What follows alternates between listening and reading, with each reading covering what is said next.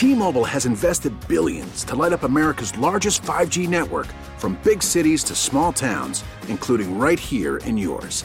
And great coverage is just the beginning. Right now, families and small businesses can save up to 20% versus AT&T and Verizon when they switch. Visit your local T-Mobile store today.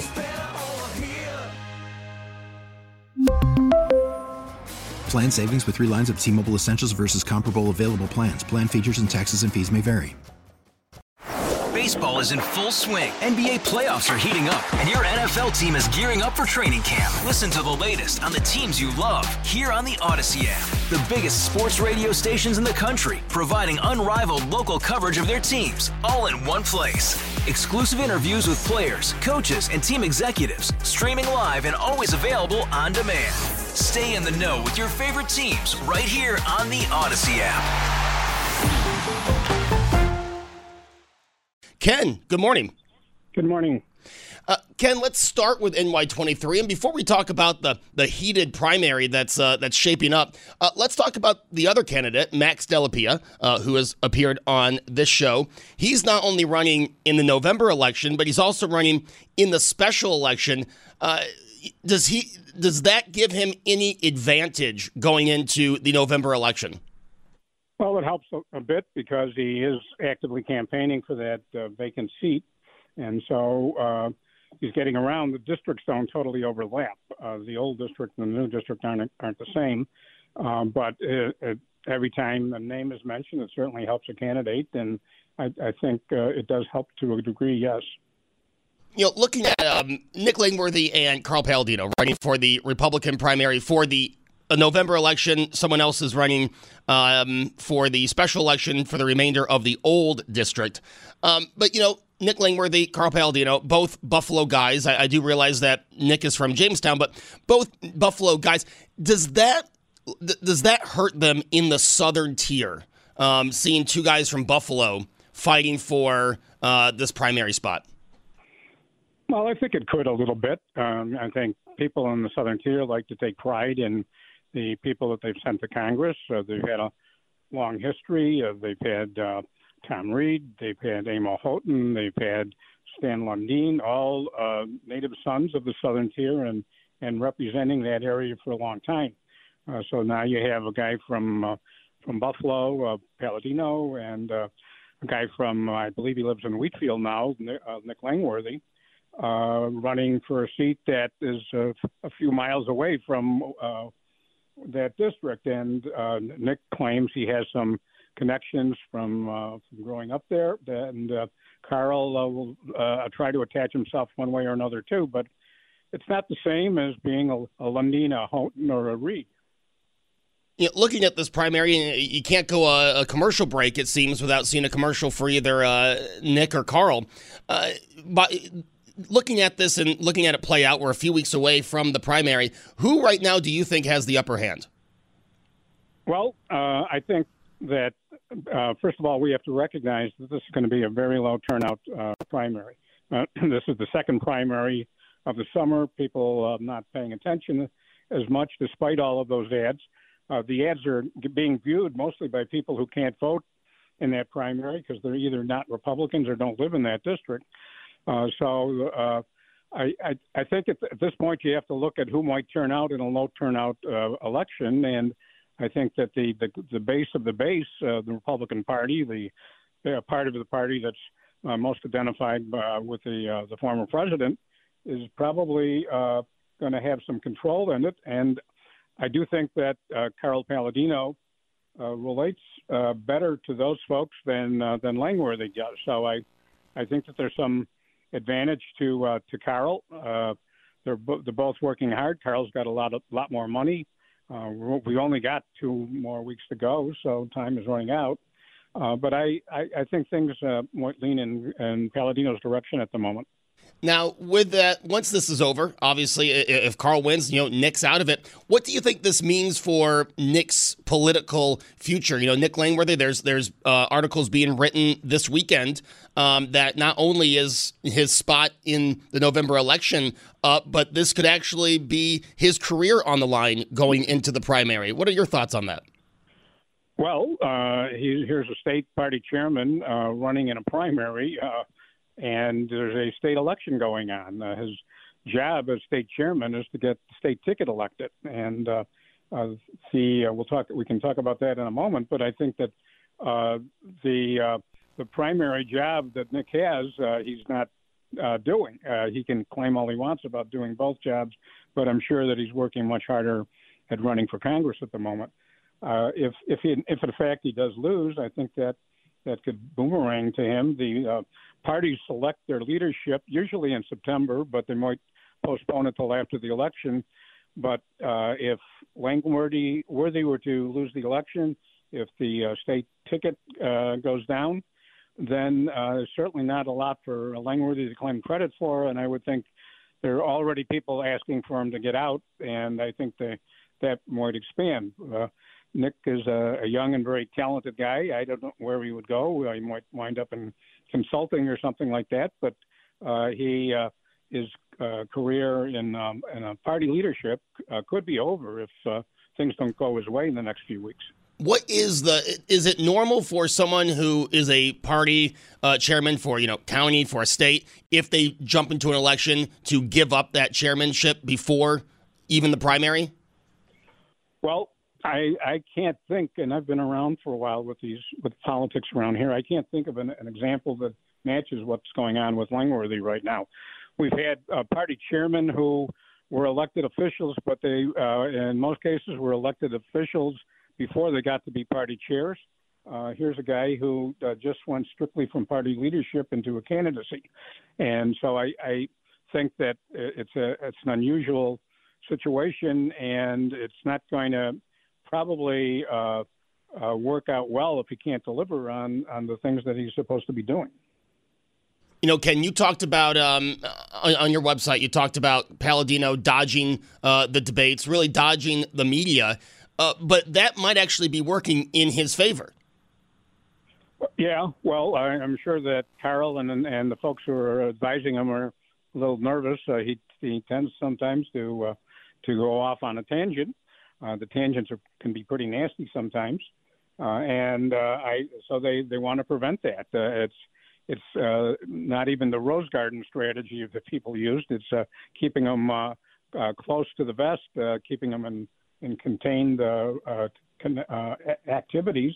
There is only 2 weeks to go. I don't think that there's going to be any debates. Nothing's been scheduled, unlikely to happen now. And I would expect that he's going to continue doing what he's doing. He's basically, he thinks he's ahead. He may be. And I think he's just trying to run out the clock.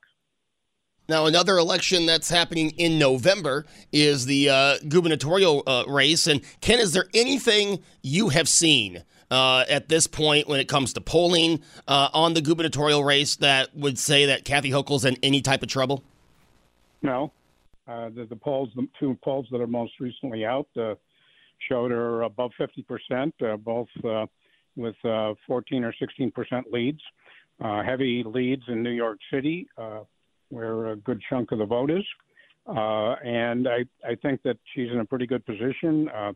When we last saw financial reports in mid-July, Hochul had about almost $12 million in her accounts. Zeldin had less than $2 million. Yeah, I'm sure they're raising more money now, but he's not going to keep up with her. And soon, maybe by Labor Day or even before that, we'll start seeing the torrent of commercials for that race, maybe perhaps after the August 23rd primary. But at the moment, I think Hochul's in a pretty good position. She talks about never running as anything but an underdog, and I think that's the way she's going to continue to approach it. But certainly things are looking in her favor at the moment. Anything that you would see that could be a scare for Kathy Hochul? Anything that could come up? Or do you think, it's New York State, she has a pretty easy road to the November election? No, well, in politics, things can change on a dime, so I hesitate to say nothing can happen. But you have to look at what she's gone through. She was thrown into that office with little preparation when Cuomo left last August. She's dealt with the COVID issues. Many of their decisions were decisions that not everybody agreed with, but she toughed it out. She went through a little problem with the lieutenant governor and managed to get through that.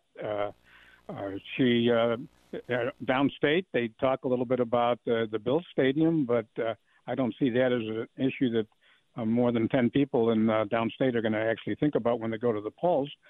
So something's could happen, but I don't see anything on the horizon that's really going to present a challenge. We're basically down to about 90 days now. Now, we're going to have Councilmember Ulysses Wingo on at 11 to talk about the public meeting that was held this week. But, this Common Council redistricting, it passed the Common Council. It's awaiting Mayor Byron Brown's approval or disapproval. But a lot of people in the city not too happy with the redistricting. Ken, what do you think the chances the mayor disapproves this? I think it's highly unlikely that he'll disapprove it. I think for the most part, he and the council work pretty tightly together. And so I think that he'll follow the rules. He's had his public hearing, and he'll follow the rules as far as the timing of his announcement. But I would be very surprised if he vetoed this election. He's in league with the council and also likely, although it would be 4 years off, unlikely that he would go for a sixth term. So he doesn't have to worry about the politics of it either. It is a few years off, Ken, but people like to start talking right after someone's won their election, and the talk is if Mayor Byron Brown doesn't run for that sixth term, you have people who have stated they want to run. Ken, I know it's way far off, but if you had to put 2 or 3 names of people that you would think would throw their name in for mayor of Buffalo the next election, who do you think that would be? Well, both of the state senators representing Buffalo now, Tim Kennedy and Sean Ryan, probably have an interest in the office. There may be a councilman that might want to take a shot at it. I don't know whether Ms. Walton would run again. But the 800-pound gorilla in the whole conversation is the fact that Senator Kennedy already has over $2 million in a campaign account. He doesn't need it to get reelected this year, probably won't need it to get reelected in 2024 to the Senate. And he's raising money at a clip where he's adding $500,600,000 every 6 months or so. So he's going to have an overwhelming amount of money, and I think that probably would keep most folks from even thinking about running. And if Senator Kennedy is inclined to run for mayor, it would be the odds-on favorite even this far out. Again, we were talking about we can't totally project what will happen in the next 90 days for the gubernatorial election. So going out on a limb for something that's 3.5 years from now is really a stretch. But the bankroll that the senator has put together is certainly going to be intimidating for anybody else who might want to run for mayor. Ken, before we let you go, you do write for politicsandstuff.com. That's your website. First preseason Bills game is on Saturday, but let's talk about the regular season. What are you predicting from this Buffalo Bills team in 2022? Well, I'm predicting a Super Bowl. I think that they might lose 3 or 4 games because things happen during the season, but the team is put together pretty well. Josh Allen, I think, is the star quarterback of the league. They have to look over their shoulder a little bit because Miami might creep up. Belichick works miracles sometimes, but I think they're the cream of the crop. I think that they're going to go to the Super Bowl. I think they're going to win the Super Bowl this time. Ken, I hope you're right. I appreciate you joining me this Sunday morning. Look forward to talking to you again soon. Thank you very much. Take care. T-Mobile has invested billions to light up America's largest 5G network, from big cities to small towns, including right here in yours. And great coverage is just the beginning. Right now, families and small businesses can save up to 20% versus AT&T and Verizon when they switch. Visit your local T-Mobile store today.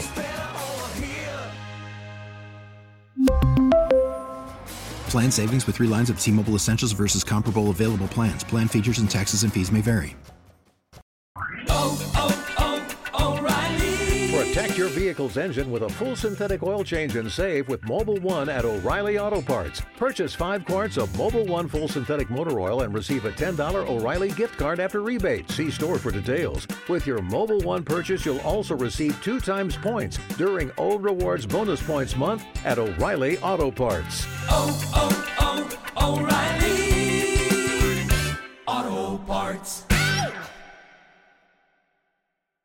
Hey, Rob Bradford here. I have set out on a mission with my good friends at FanDuel to prove what I have known for some time. Baseball isn't boring. Now I have a daily podcast to prove it with some of the most notable people in the baseball world, screaming baseball isn't boring from the mountaintops, or at least agreeing to come on our show. Players, managers, GMs, and yes, even the commissioner of baseball, Rob Manfred. It has been a constant wave of baseball's most powerful voices. So join the revolution. Subscribe and soak in Baseball Isn't Boring. Listen on your Odyssey app or wherever you get your podcasts. You'll be glad you did.